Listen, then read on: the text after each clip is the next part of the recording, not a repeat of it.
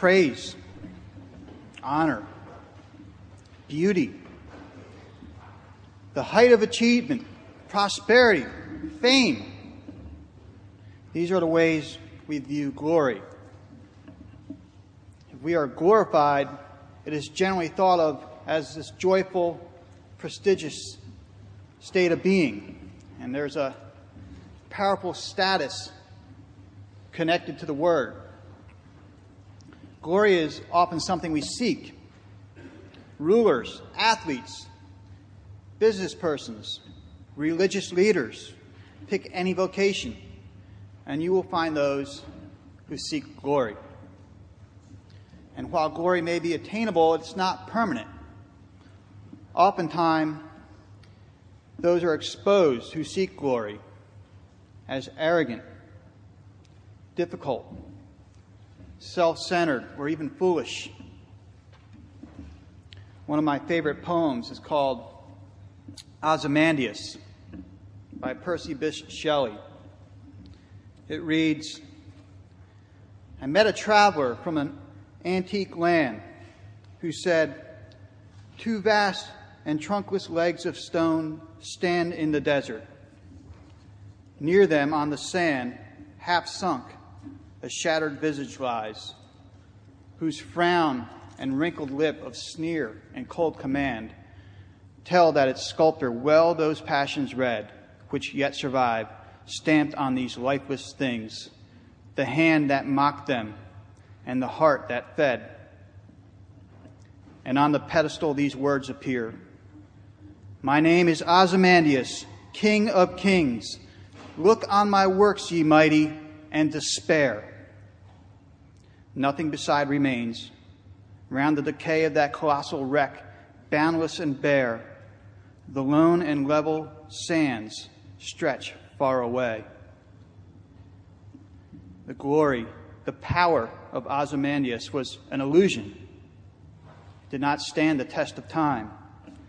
Nothing remains of that monument except some ruins and the sneer, the cold command that this person brought himself to glory with. Today we hear the words of Jesus, and he is talking about glory. The hour has come for the Son of Man to be glorified. The time has come for God's glorification. Father, glorify your name. Only what Jesus is talking about is unlike anything we could possibly want for ourselves or for our loved ones, and unlike anything that we would associate with glory. Jesus is talking about allowing himself to be humiliated, beaten, and killed. And Jesus sees this as the way forward. Sacrifice. Surely this is counterintuitive to those who are with Jesus, enough so that they probably do not understand what he is talking about. And adding to that confusion is the talk about the seeds and plants. However, Jesus knows that people are coming to see him, not only the Jews, but now the Gentiles.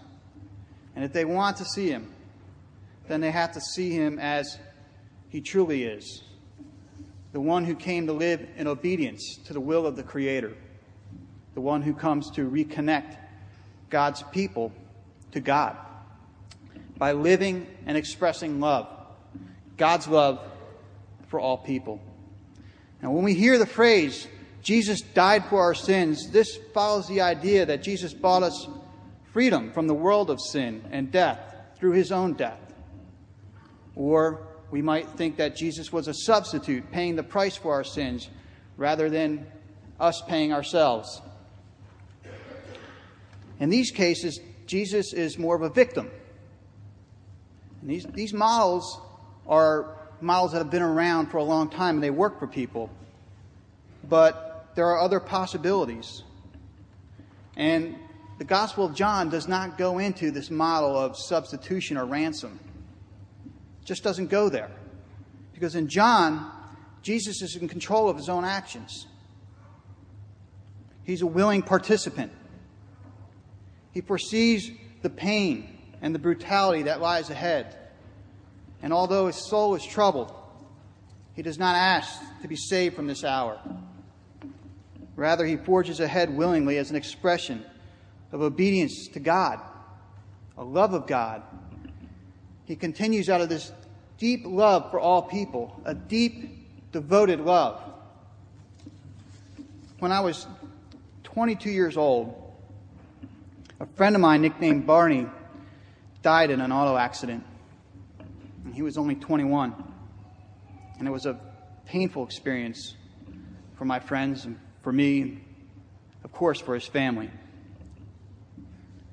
Barney's mother was very strong and comforted us through that week as we all mourned. And then the day of the viewing at the funeral home, which was close to my house, I got there early because the proximity was so close. It wasn't intentional.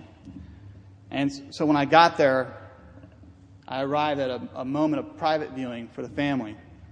They didn't know I was there. And then I saw something that's been etched in my mind ever since. I saw my friend's mother in utter grief. She broke down at her son's coffin. "I want him back," she screamed in hysterical tears. "I want him back." It was so painful to watch. But I knew at that moment it did not matter what my friend had done in his lifetime. It didn't matter what wrong he had done. It didn't matter what difficulties he presented for his mother along the way. It didn't matter how the accident happened or that it was his fault. She just wanted him to have life. She wanted him to have a chance at having happiness, to have a chance at being in fruitful relationships, to have a chance at experiencing love. I believe she would have done anything to prevent his death. And I'm sure that she would have traded places with him that night, even if it meant her fatal end. Because her life didn't matter. Barney's life did. That was the depth of her love. Her life didn't matter. All that mattered at that point was a chance for her son. And that's the kind of love we experience in Jesus. Jesus knows he's going to suffer. He knows we are going to demand his blood. He knows he's going to be raised up on the cross. No matter our mistakes, no matter all the wrong we have done, Jesus is willing to meet our demands and is willing to participate in that demand in order to prove how much he loves us, in order to prove he is from God. The Word becomes flesh, weak human flesh, and is committed to restoring humanity to God. God is self-giving, life-giving, and eternal. That love is the glory of God. That love is the real beauty and the greatest of achievements. It's a deep, permanent love that will not be erased over time. We all have a deep longing for acceptance and love, and we find that love in God through Jesus. We find a God who's committed to us, who wants to be with us, who brings us healing, who suffers with us and for us, and gives us life. Those who usurp God's rule, who trample on the weak, who exalt themselves, will not succeed. In a world full of self-glorification, the glory of God in Christ shines through. That's the real glory. That is the glory of God. That is why so many respond to Jesus. That's why so many respond with worship, with praise and thanksgiving. And that is why so many respond in how they express their lives in love. People are drawn to Christ because of the cross, and then they become restored in God.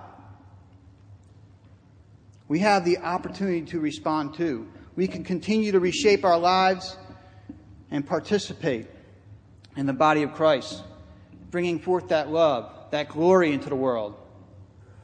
We bring in real glory, lasting glory, restoring relationships, bringing reconciliation. The hour is upon us. Soon Jesus will be raised on the cross, and we will demand it, and then our hearts will break. But that moment will be changed into a moment of glory, and it demands our response. The fruit of that moment, the fruit of the work of Christ, is when we draw near to Christ and continue to bring about that reconciliation and restoration into the world. We continue to bring in that love into our relationships, bring God's love into the broken hearts all over the world.